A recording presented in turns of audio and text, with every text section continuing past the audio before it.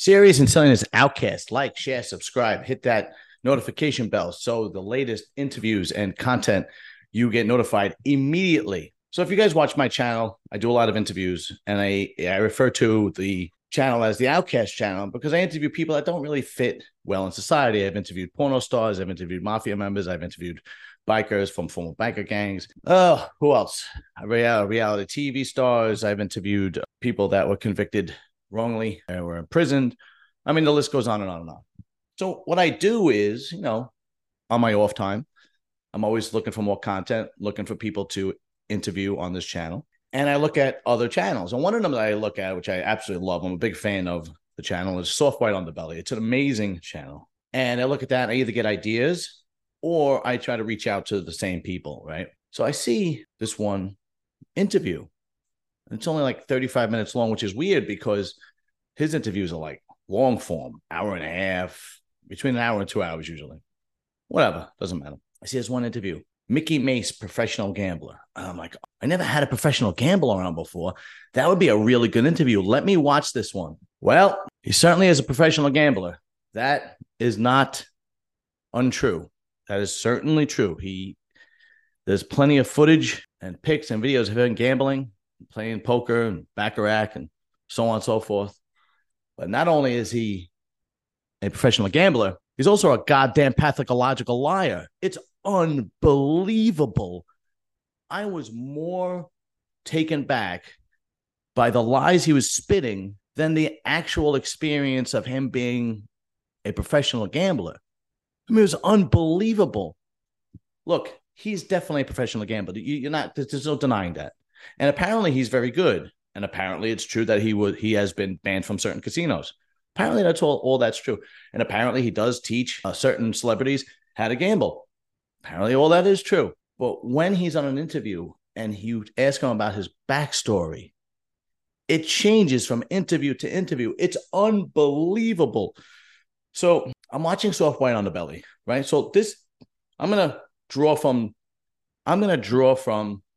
the information from Soft White Underbelly. And then I'm going to put the interview in the description area so you can see for yourself.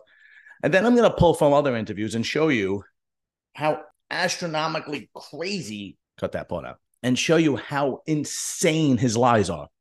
Okay, so the host of Soft White Underbelly goes on to ask him, I'm going to have to look down because there's a lot. Okay, there's a lot. The host of Soft White Underbelly goes on to ask him about his background and his childhood and so on and so forth. So he says that he was homeless for a long time. He was incarcerated. He's only 32 years old, okay? He was incarcerated. He was homeless. And then after he got out of prison, he moved to Miami, and he was a day laborer making $100 a day. And then he saved up every penny and started a business. And everything is general. There is no detail. So it's one of the ways you know somebody's lying, when it's a generalized statement, with no detail, no dates, no time. When something is dramatic, I've interviewed enough people to know this. When something is dramatic, you could tell me the temperature that day that drama happened to you.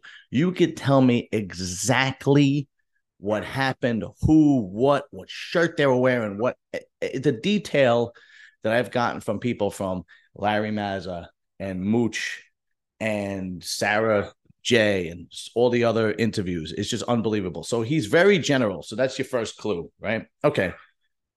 $100 a day as a day laborer in Miami, saved up every penny and started a business. And then he was very good at business and started another business and started another business and then sold his businesses, and he was retired by his mid-20s. So mid-20s to me means between 24 and 26. So apparently he was set for life by the time he was 25 years old. Okay. Then he moves to LA and he goes to Vegas, back and forth to Vegas for shits and giggles because he just wants to have fun. And he sees that, he's just gambling. He likes to gamble and he's having fun with it. And he just continues to win. And then he asked him how he wins. And he would give a generalized statement. He would say, well, the casinos cheat and I just reverse the cheat. Now, these parts about him gambling and winning, I can't really dispute, right? Because he does gamble. He probably is very good at it. We've seen the videos. We've seen the Instagram. We've seen the TikTok. We've seen it all. So that's probably true. But here's the problem. He said he was banned from 95% of the casinos in the world. The world. which, okay, fine. So the host asked him, how much money do you think he had amassed in those 32? I apologize. In those 3 years. Because he said it took him 3 years to get banned from. And he said it was somewhere around $32 million. As the interview goes on, he actually says that he was averaging $1 million a week. There's 156 weeks in 3 years. That's clearly a hell of a lot more than $32 million a week. I mean, the math just did not add up, right? So after that, he asked him, what is he doing with himself these days? He's like, well, I produce TV shows and movies. He's in the Hollywood scene. He teaches people how to gamble. That part, I believe. Okay. I mean, I could see that, teaching somebody how to play poker, how to play Texas Hold'em, or how to play Baccarat. But he says that he funds 100% of their gambling, and then they split the revenue. They split the profit. And it's like, come on, dude. Come on. I mean, the lies are just unbelievable. It's just so over the top. So then he asked him, then the host of Soft White Underbelly asked him, what does he do to give back to the community? He said he built a school. Then he said he built a synagogue. And then he said he feeds the homeless in Las Vegas. And then they go back to his past. They go, I don't know why, but they go back to his past. There was like kind of no rhyme or reason for the interview. And he said that he sat with made men in the Italian mafia, that while he was incarcerated, he got his GED, passed his SATs, applied to 5 different universities, were accepted to 5 different universities while he was incarcerated, wasn't able to go because he wasn't paroled in time. Right? He said he was an amateur motocross champion. He said his parents gave up raising him by 13 years old because he was such a bad kid, that they literally just gave up, and he was passed around. I'm assuming from family member to family member, just passed around. Okay. So now I'm done watching this video, and I go, this guy's full of shit. All right. It's just full of shit. So I start doing some other, research, like, who is this guy? And so on and so forth. Right. So here's another interview he did on Medium. Mikki Mase, the world's most notorious gambler. Okay. Mikki Mase is the king of Baccarat. Okay. We all know that. But most people wonder, what is Mikki Mase's net worth and how did he get so rich? Okay. Grew up in New Jersey. His father was a professional racer. Naturally, Mase developed a passion for racing in his own life, but Mase's father was also involved in organized crime and was sent to prison for years. This triggered a long-winded downfall for Mase. With his father in prison, Mase's mother struggled to keep the family financially afloat. Mase started acting up. He ditched school, got in trouble, and was constantly getting suspended. This is when he turned to drugs and alcohol. That I believe, because he looks like one. But after his release, Mase had a little hope for the future. He had no idea what tomorrow was going to bring. For years, he lived in the streets with no strong family bonds or connections and an inability to make money or get clean off drugs. Then when a friend threw him a lifeline, the friend owned a tattoo shop and gave Mase a chance to work there in exchange for a place to live. That's where his financial footing finally started. Mikki Mase built a substantial net worth outside of gambling. After his friend threw him a lifeline, he worked at the tattoo shop in exchange for a place to stay. Something else happened. He was offered construction work doing renovations. Mase quickly picked up skills and excelled rapidly. I guarantee you this guy can't put a screw in the wall. I guarantee it. As a recovering addict, this came full circle for Mase. When he realized how much money rehabilitation centers were making, it changed everything for him. It wasn't long after he opened his own rehabilitation center. From there, Mase expanded rapidly. Not only did he open more rehabilitation centers, but he also went on to open clinics, pharmacies, and more. He grew his income to millions of dollars per year. Mase didn't realize it, but he was gifted with numbers that helped him in business. He eventually went on to sell his small empire for tens of millions of dollars from there and turned to playing cards in Las Vegas casinos and quickly rose to become one of the world's most famous Baccarat players ever. Jesus Christ. All right. That was one other interview. Okay. So here's another interview from Ink Mag. It's a tattoo magazine interview. Mase grew up in the suburbs of New Jersey, not too far from New York City. From a young age, he was an analytical thinker and indispensable trait for a professional card player, and he used his skills to get an advantage in all of the games he played growing up.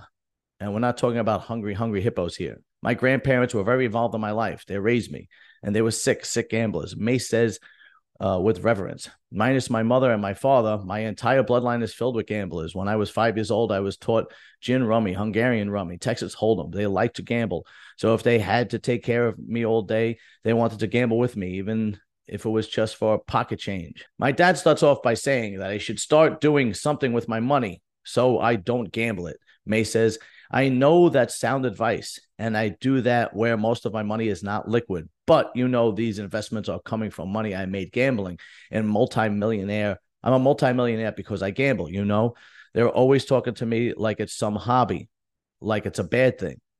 They're always trying to discourage me. I guess I feel rebellious, and I want to prove them wrong. Mase continues, but it really just offends me.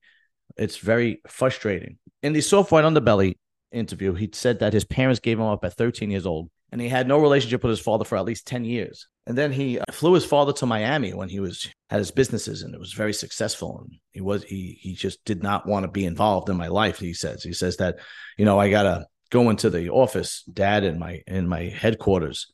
You want to come with me? And his father says, no, I'll just sit in the car. Then he said that he flew his dad to Las Vegas in the Soft White Underbelly interview, and brought his dad up to the presidential suite, and the vice president of the casino was there, and the butlers were there, and his father was like dumbfounded. His father just couldn't comprehend the amount of success he went through. He did say one thing that I know for certain was true. The interviewer from Soft White Underbelly asked him what his biggest fear was, and this puts it all together. And he said his biggest fear was not being liked and not being accepted. And that's the reason most people lie. That's the reason most people make up stories and make up these grandiose tales, because they want to be accepted and they want to be liked. Well, Mikki Mase, look, you're accepted. You're liked. People want to be around you. You teach them how to gamble. Gambling is fun. There's no reason for these over-the-top, grandiose stories. I thought that it was just in like my world, the blue collar ways. I work with guys that do things like this, and they tell me crazy stories, and half the time I just got to let them roll off my shoulder. And the other half the time I'm a little insulted because I'm like, do you really think that I believe the nonsense that's coming out of your mouth? But apparently this happens in kind of every tax bracket, if you will, for lack of a better term. Look, man, once you lie to me, I can't trust you. So I know you're a professional gambler, but to what extent, I don't know. And I don't care to know, because you're a liar. And it doesn't make for good social media practice, if that makes sense. I know Mikki Mase has a huge social media following on Instagram and TikTok and whatnot. But when you watch these videos and you look at the comments, people see right through it. And it's pathetic. It's pathetic that you're so insecure within yourself that you have to make up these stories, these tales, because you want people to like you. I mean, it's ridiculous, dude. You're a professional gambler. People want you on to talk about gambling. Your backstory is your backstory. It should be just how you came up. It doesn't have to change from podcast to podcast to podcast. It's ridiculous. The one thing that you're going to see from me in every one of my videos is my stories are always the same, because I don't lie, because I know people are going to see right through it. I know I don't have the following like this guy does. I hope one day I will, but I know I don't. But one thing I could tell you is I'm always going to keep it 100. Always. I am always going to keep it 100. If anybody ever asks me a question, I'm always going to give an honest answer, whether you like it or not, whether it's the truth, whether you like it or not. If it's the truth, it's the truth. Anyway, I doubt Mikki Mase is going to watch this video. But if he does, Mikki, just stop lying. You're established. You're a wealthy guy. You're fun to be around. People like you. It's pathetic that you're going to make up these ridiculous lies. Anyway, Serious and Silliness Outcast. Like, share, subscribe. Click that notification bell. I should have some good interviews coming for this new year.